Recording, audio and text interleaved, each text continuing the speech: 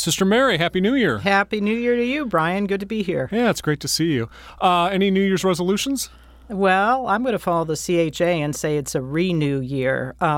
January comes around every year, and it's the same thing, the call towards health and happiness. So that's my motto. Yeah, and just to make a quick plug for that program, really it's about not so much the diet and exercise, which is what I typically try to do every year after eating a bunch of stuff over the holidays, try to recalibrate the diet. But this is really about the connection we have with one another and really focusing on what's important. Right. And speaking of focus, the topic for this episode is really a vision for Catholic healthcare. We're going to talk more about that. So you ready to start? I'm excited to talk about it. Let's do it. This is Health Calls, the podcast of the Catholic Health Association of the United States. I'm your host, Brian Reardon, and in this episode, I am delighted to have joining me two really important people at CHA, Sister Mary Haddad. She is President and CEO of CHA. Thanks for being with us, Sister Mary. Thank you. And joining us in just a moment will be Laura Kaiser. She is President and CEO of SSM Health, and she serves as the chairperson of the board of the Catholic Health Association, and we'll get to Laura in just a moment. So, Sister Mary, CHA's mission statement is to advance the Catholic Health Ministry of the United States in caring for people and communities. And that mission statement is tightly connected to the association's core values of integrity, respect, excellence, and stewardship. So I guess my first question for you is, how does a vision statement play into the mission statement and our values? Well, you know, Brian, I think we are always just so inspired by our mission. And I think that's important because the mission is really about telling the purpose of the organization, why we exist. And our values, they are characteristics. They are aspirational behavioral goals, if you will. It's how we want to act, how we want to do this. And I think that they both set the stage for how do we want to articulate a future for us? They're foundational, both mission and the vision statement, and they really are also the two things that really impel us to act.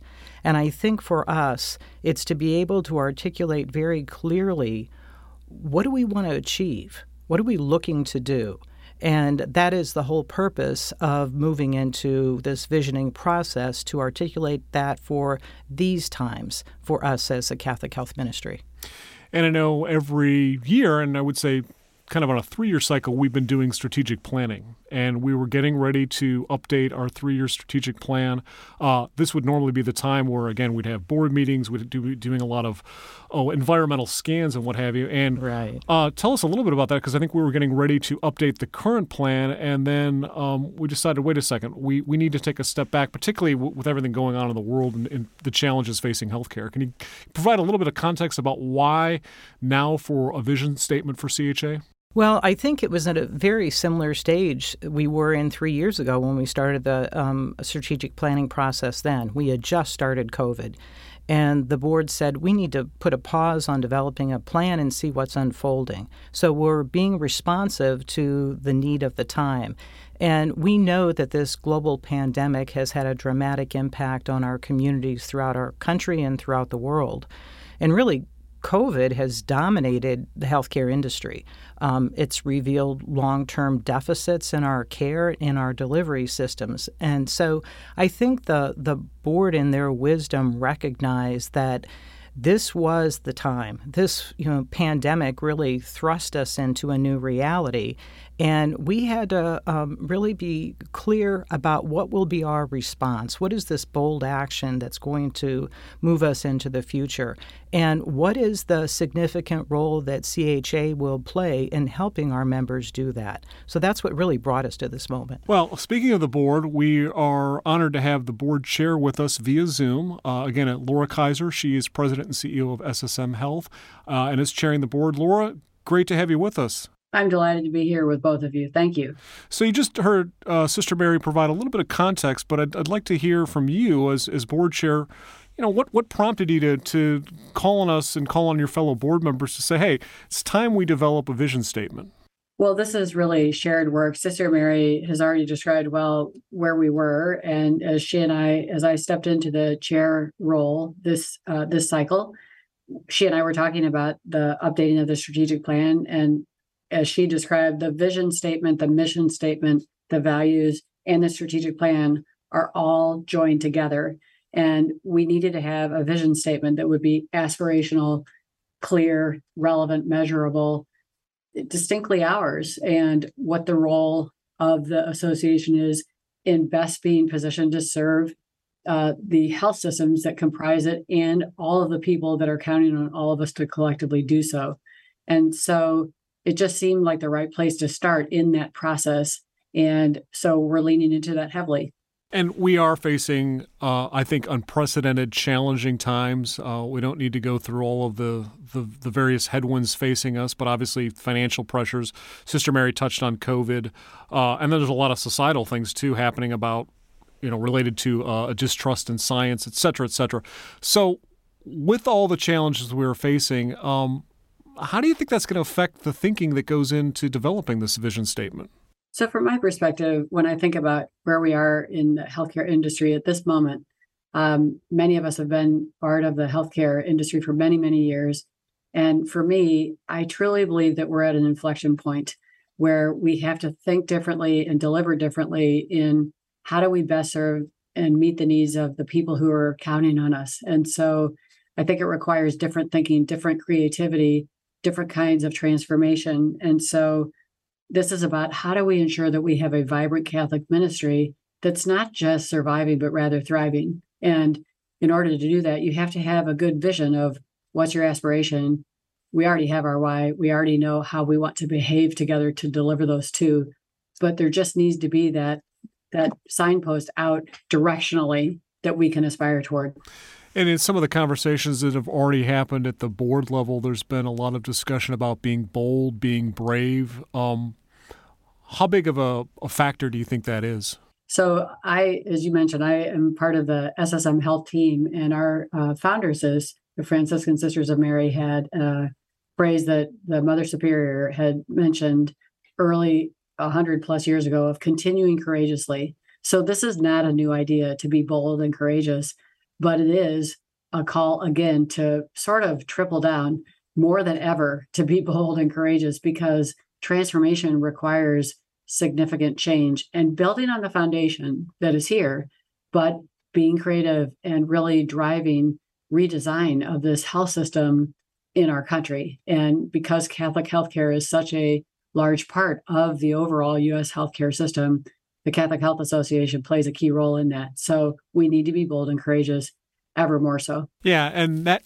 comment just made me think, and I want to bring Sister Mary in on this as well, is that when we think back to the founding of Catholic healthcare systems that exist today 150 or so years ago, again, we had religious women, many times coming over from Europe, that didn't speak the language, that had to have courage, that had to be brave, but they didn't come over with a strategic plan in their back pocket.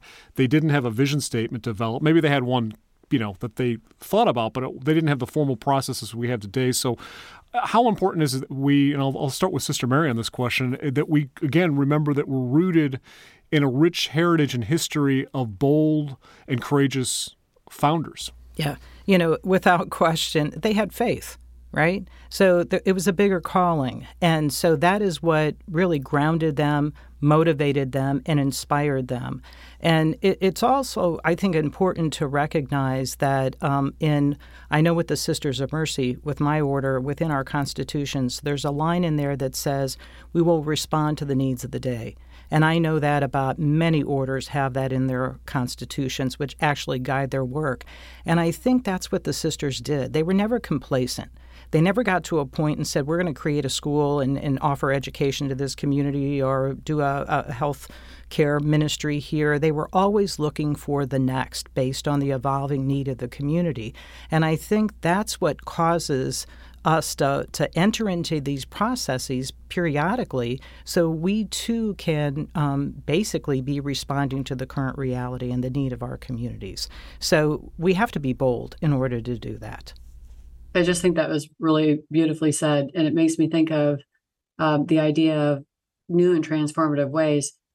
And I've said this in a few different conversations about a lot of the care delivery that so many of us know so well around acute care if I think back even 3 decades, much less 100 plus years ago, the bedside care has not, the design of that has not dramatically changed from what I know from when I began in healthcare 30 plus years ago, where it's so heavily dependent on the hands of the caregiver. And that's a beautiful thing. I think we would all choose to have that human touch.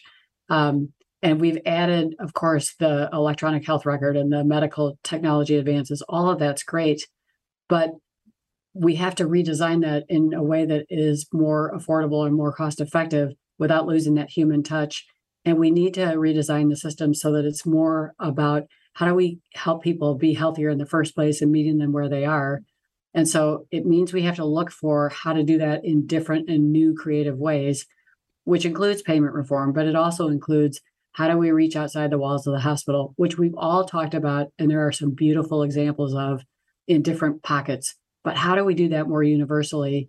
And as an association, as we have those conversations, as it is fostered with that collective vision for what does Catholic healthcare look like and the role of the association, it should help as a bit of a light post out, a beacon, if you will, that's giving us that directional view versus the specific compass.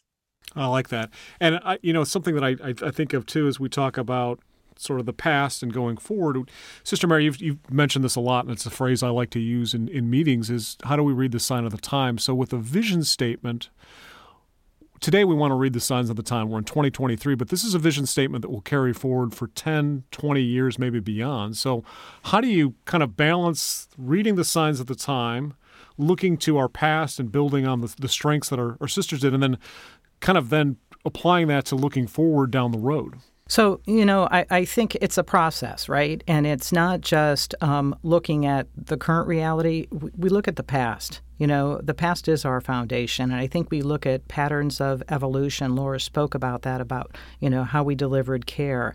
And so for us, I think we're taking in, and really it's a discernment process. I think, Brian, we need to talk about that. We gather the input of the community, not just those within Catholic healthcare, but, those we serve, those in our communities who are users of healthcare, those who are influencers of healthcare.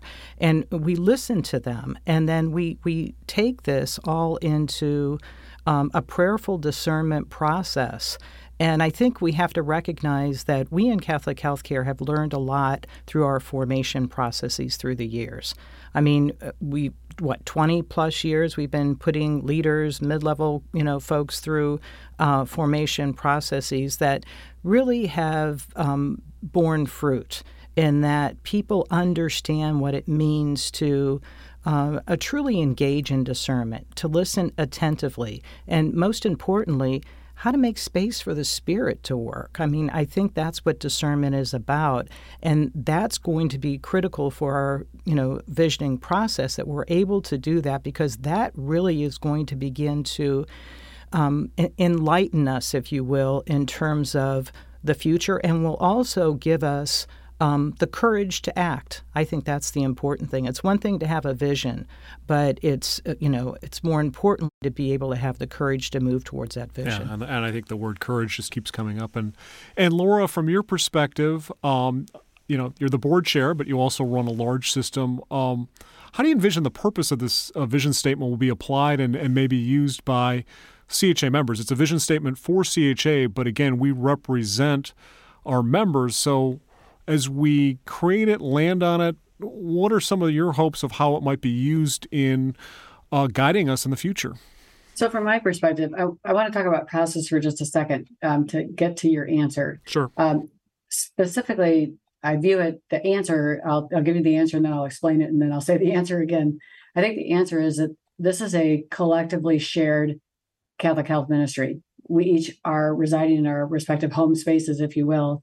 But if we do this well, and the vision is capturing what we're all intending it to, it will help and well reflect on this shared Catholic ministry that we're all leaning into heavily. And the process to get to that journey may be helpful for listeners, which is the board is involved and all of the board input will be obtained. But we do have a visioning committee that's a subset of the board and other members of the association to inform the process with some expertise, expert facilitation, envisioning work. We will also be collecting information from other internal stakeholders, members of Catholic Health Association, and many external stakeholders to inform our work as we aspire to this new vision statement. And all of that, I think, will inform what I was just describing the intended output to be, so that we have this accessible vision statement that can be embraced about the shared Catholic ministry. And it should align with the individual Catholic Health Ministry's own vision, mission, values, because we're all part of the mosaic. And it'll be a little bit different for each of the ministries because we each show up in a little bit different way, but there's a lot of common ground. So that's what I see and how I think it will be unique, but also aligned with the collective. And that's the intent. I like that. Well, as we wrap up the conversation, I want to go back to something you said, Sister Mary, about the Spirit, of the Holy Spirit working. So as we work on this process of building a vision, how do we ensure that the voice of the Holy Spirit, the ministries, again, the foundation that we talked about, those that we entrusted us to continue on that mission, how do we make sure that comes to the fore and is reflected in this new vision? Well, I like to believe that whenever we approach any process around decision-making, that we bring the Spirit into play. That's become really the posture of I've known throughout Catholic healthcare, that we enter into those moments, those critical moments around, and I mentioned earlier about discernment. So I think it's a given that we enter recognizing the need to have the Spirit with us. And it is a prayerful process. And I believe that, we'll be able to recognize the fruits of the Spirit in what unfolds. I mean, we'll know it if it's of God or if it's of us. Mm-hmm. I mean, I think that really is the discernment question. So, Brian, I can't specifically answer it because it is a process. Right. And so it's not until we get there that we'll be able to sit back and say, is this really, of God, or is this of our own making that we believe this is what we need to do? Laura, thoughts on that? Well, that brings to mind for me, having participated in a number of different discernment processes, we have at the tail end of it that testing the Spirit, and is it bringing consolation or desolation? And so we'll know the answer to what Sister Mary has just posed. If it's man-made or I have no doubt the Spirit is present, and we'll have the sense of peace and consolate. We will be in a really good place if it feels right and it is led by faith. I mean, I think in Spirit-led, because that's the whole point. That's why we're all here, and to leave things better than we found it, and to advance the ministry for those we're serving. So we'll have the answer to that. And I think it is the right question. Great. The right test. Yeah, and the vision process will continue for the next several months. And then again, Laura, the goal is to have the board approve that. And when can our members expect to see something? So there will be a robust communication plan that is rolling out. We've got several months of work ahead of us, but expect that to be done later this year, probably in the summer. Just takes a little bit of time, but right now our schedule is that we've got lots of the meetings in the process. So look for summer, fall, and then lots and lots of communication that will be ongoing. Great. Well, again, Laura, thanks for your leadership in getting this process going. This conversation, I think, is part of the process as well. And Sister Mary, thanks for joining us as well. This has been another episode of Health Calls. And again, we've been joined by Sister Mary Haddad. She is President and CEO of CHA, and by Laura Kaiser, President and CEO of SSM Health here in St. Louis and Chairperson of the Board of the Catholic Health Association. Thanks to both of you for this great conversation. Thank you, Brian. And I am Brian Reardon. I'm the host of Health Calls, the podcast of the Catholic Health Association of the United States. You can download and listen to Health Calls from the CHA website. That's chausa.org/podcasts. You can also find the podcasts available wherever you download podcasts, Spotify, Apple, Google Play. I want to thank our engineer, Brian Hartman from Clayton Studios, and Josh Medica, our producer. Again, thanks for listening.